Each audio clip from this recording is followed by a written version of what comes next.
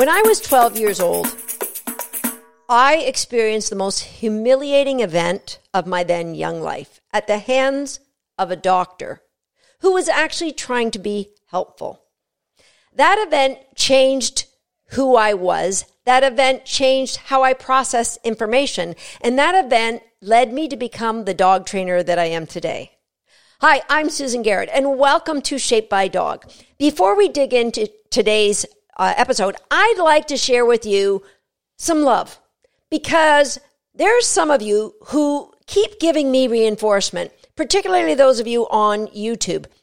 I see some of you consistently leaving me a comment, giving me feedback on what you thought of that episode, and that is not going unnoticed. So I want to give a shout out to Nancy Hooper and Carolyn Miller and Cherry Kecknell. I don't know if I got your name right, Cherry, and many others of you who are leaving comments and smashing the like button. So before we go any further, if you are watching this on YouTube, please hit that like button, because the way the interweb works is that YouTube looks at how many likes these podcasts gets, and that's who they decide, should we share these with more dog owners or dog lovers? So far, we're trending in at about 3% of the people who watch hit the like button. I'd like to get that up to 30%. So if you're watching this on YouTube, please hit that like button. If you're watching this over or listening to it as a podcast, please share it like Jay's neighbor did. I'm just going to read this. This just came in this week. This is from Jay. He wrote this on YouTube. Hi, I'm a new subscriber. I love your approach and I love your podcasts. Yesterday, a neighbor told me about you and I've been watching your videos ever since. Thanks, Jay. Changing the questions we ask ourselves not only are great for dogs and great for working with our dogs, but for the rest of our lives. Great relationship advice in general and well-timed for me. Thank you, Susan. Thank you, Jay. Again, reinforcement builds behavior. I love to get that feedback and hear how you guys are using and what you think of each and every episode. So thank you in advance, and go ahead, share it. Share it with another dog owner. I know you're going to be changing a life. And that leads us to today's episode. What if the things that we look at as our greatest challenges of our life were actually sent to us to be our biggest blessings? And of course, it doesn't seem that way when they're in the midst of that. But when we can look back on our life, it's amazing how that happens. For you to understand that episode of what happened to me as a 12-year-old, I need to take a few layers back and share with you what I was like as a kid. So when I was 4 years old, I barely remember this episode, but my brothers talk about it a lot to this day. When I was 4 years old, now I will remind you, if you're a first-time listener, I come from a family with 6 brothers and 2 sisters. So there's 9 of us. The brother ahead of me, Brent, when he was 18 months old, fell out of his high chair, hit his head. He cried. My mom put him back in his high chair, ate the rest of his lunch. The next day, he had his first of many seizures as he damaged his brain with that fall. So Brent was always a special needs child growing up. Now he's pretty independent now. He functions at about a grade 3 level in some areas of life and maybe a little advanced in many others. But when I was 4 years old, my older brothers decided they were going to teach Brent, who was then 8, how to ride a 2-wheel bike. And so they had this little red 2-wheel bike. They took it out to the front of our house where there was this big grass boulevard. And so my 3 brothers were running alongside Brent and holding the handlebars. There's no such thing as a training wheel, or we certainly didn't use them. And they were trying to get Brent to pedal and go, and they'd let go and Brent would fall down. And this went on for I don't know how long, until finally they said, all right, Brent, we're going to try this again later, so let's go inside and eat. And I said, hey, wait, I want to turn. And they said, no, Susan, you're 4. You're too young for this just yet. You keep riding your tricycle. They went inside and put the bike at the side of the house. And I took the bike away from the side of the house. I brought it back across the street to the boulevard, and I proceeded to ride the bike. And so for my brothers, that was a moment of, holy crap, this kid is very determined. And they would talk about my determination like I was a bit of an alien. So now let's fast forward to when I'm 10 years old and I was a ferocious reader. I loved to read Nancy Drew books. Some of you may be familiar with Nancy Drew mystery novels.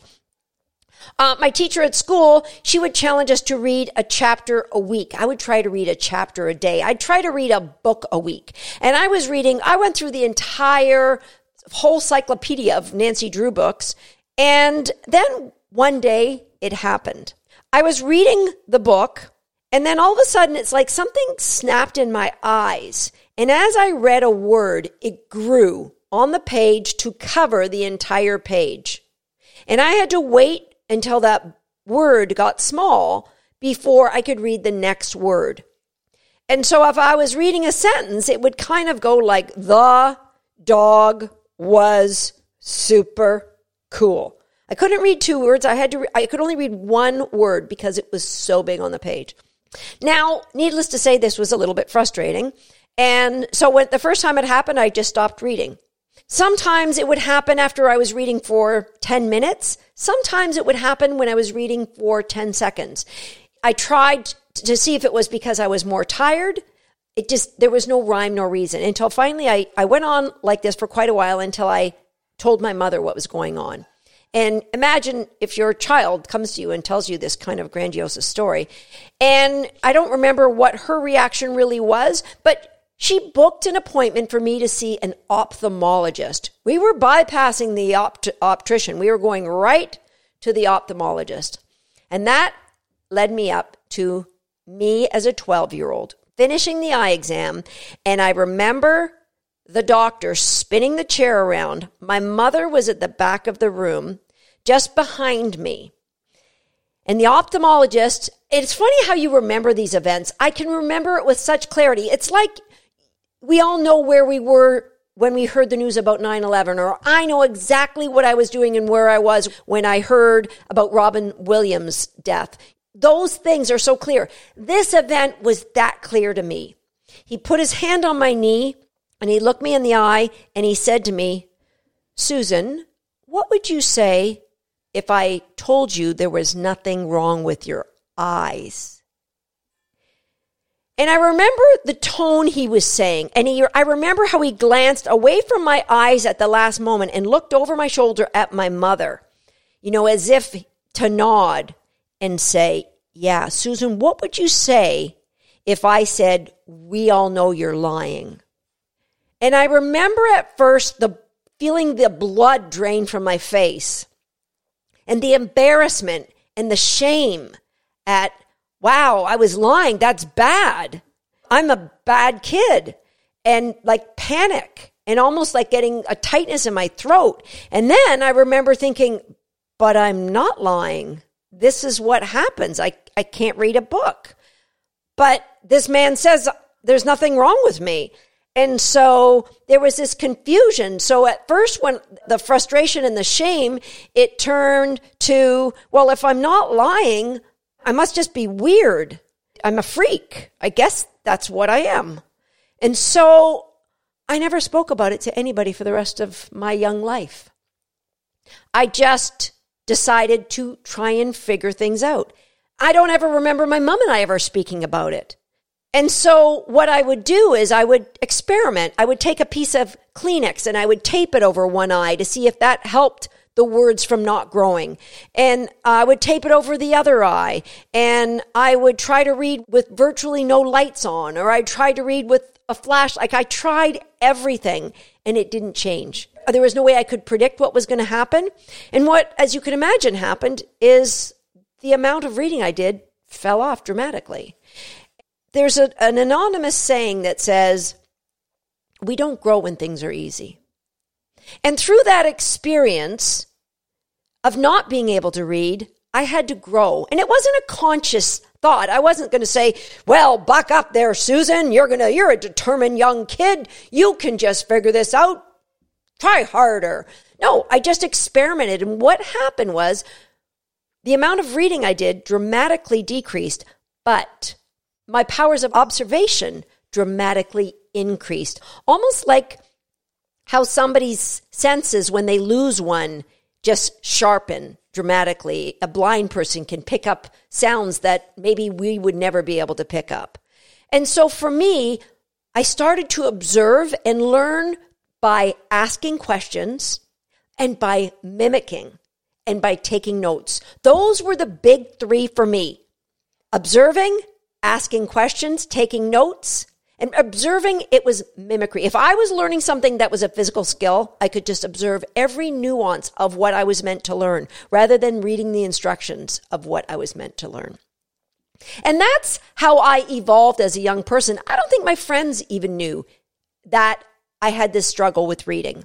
Now let's fast forward to me in university.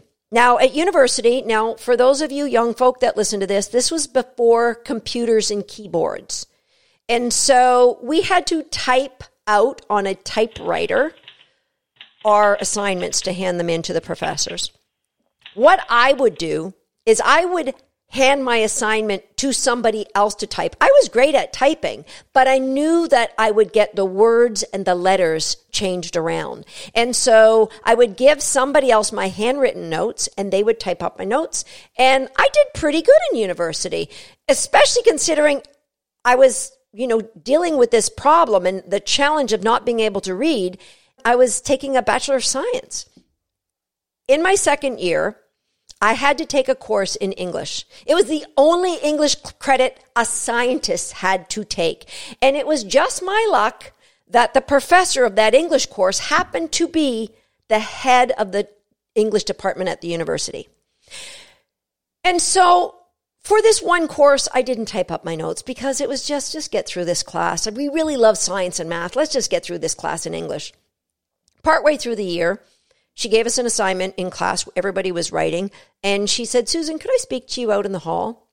And again, it was one of those events like the doctor turning his chair and putting his hand on my knee. She said, listen, I am writing a book. And I was wondering if I could use one of your assignments that you've handed in. And I remember thinking, yeah, well, I am a pretty good creative writer. Yeah, I could see that happening. And this wave of pride and how, yeah, you've got a good eye for talent, young lady. She carried on to say, the book is about how illiterates have slipped through the educational system here in Canada. And I didn't hear the rest of what she said because that sense of pride immediately turned to shame and embarrassment. And I knew because I didn't have somebody type up her assignments, I just hand wrote them and handed them in myself, that maybe they came across as being written by somebody who actually was not a very clever person. I tried to explain it to her, but I said, listen, if you want to use my assignments, go knock yourself out. But at that moment, again, I remember thinking, this is who I am. And I've been judged as being not good enough. That I am different and I am weird and I'm not normal. I'm not good enough. Those were the thoughts that went through my brain as I was standing outside of the hall, listening to her go on about the book that I don't even know what happened next. I remember, though, in 2005, when the Dog Writers of America selected my second book, Shaping Success, as their dog training book of the year, that I really wish I could have followed up with that professor and let her know that I could write a thing or two. So those were my experiences, and I kind of made a pact with myself that when I graduated from university, I wasn't going to read another book. It was just too difficult for me. And for the rest of my life, I get through university, I'm not doing this anymore. And then at the end of my first year of university, I was watching television, avoiding studying as you do in university. And on the TV was 60 Minutes, the news journal television show. And they were talking about people that 5% of the population, when they are reading, the words might grow bigger and then get smaller. For some of them, the words, they may fall off the page and they have a difficult time reading. And this is a group of people we call dyslexic. I remember watching this going, holy crap, all this time, all these years, there is a group of people I belong to that I wouldn't be a weirdo to them. And in this broadcast, they talked about taking colored sheets, plastic, and putting them over the things that you're reading, and that helps to stop the words from growing. And for me, the colors were yellow and blue. They never grew again. And after reading with these yellow and blue sheets on my books for 4 years, I can tell you now it virtually never happens to me. And I've since learned that there's something called IREN syndrome that may actually be what the challenge is and not dyslexia. I don't know. I don't care about the labels. All I know is because of that so-called disability, because I was told that I was weird, it changed the way I learned. It changed me into a person that observes everything, that asks a ton of questions, and that is very good at picking up how to learn mechanical skills. So why am I talking about this in a podcast? Just last weekend was Black Friday and Cyber Monday, and we had a lot of people join our online programs. 22% of the people who joined were under the age of 24 years old. And I want these people to know, as well as everybody who listens to this, that just because somebody tells you that they don't know the answer, that doesn't mean there isn't an answer. That doesn't mean the answer doesn't exist. Don't give anyone the power to make you feel less than. Embrace your challenges. Embrace your weirdness. You may not see it today, but the blessing is on the way to you.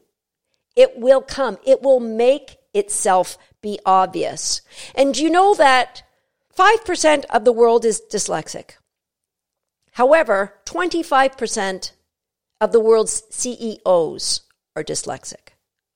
And it makes sense to me because they're change makers.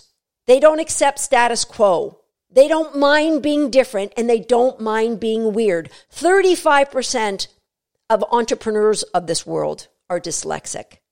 And 48% of inmates in prison are dyslexic because they're misfits. They're misunderstood. Somebody put their hand on their knee and told them, I know you are lying. Don't let anybody take away your right to be who you are and embrace that weirdness, because there are dogs out there who need us. There are dogs who are misunderstood. There are dog training problems that I can't give answers to, but I know that doesn't mean the answers don't exist. And maybe I won't be able to get them, but somebody watching this who embraces their weirdness will get to answer those questions. You know, my brother used to quote Scott Adams to me, who is the creator of Dilbert. Scott Adams used to say, everybody is somebody's weirdo. And my brother Keith used to say, you know what? Everybody is somebody's weirdo, Susan. You just happen to be a lot of people's weirdo. And today, I'm okay with that. So I thank each and every one of you for being just as weird as I am. And I'll see you next time on Shaped by a Dog.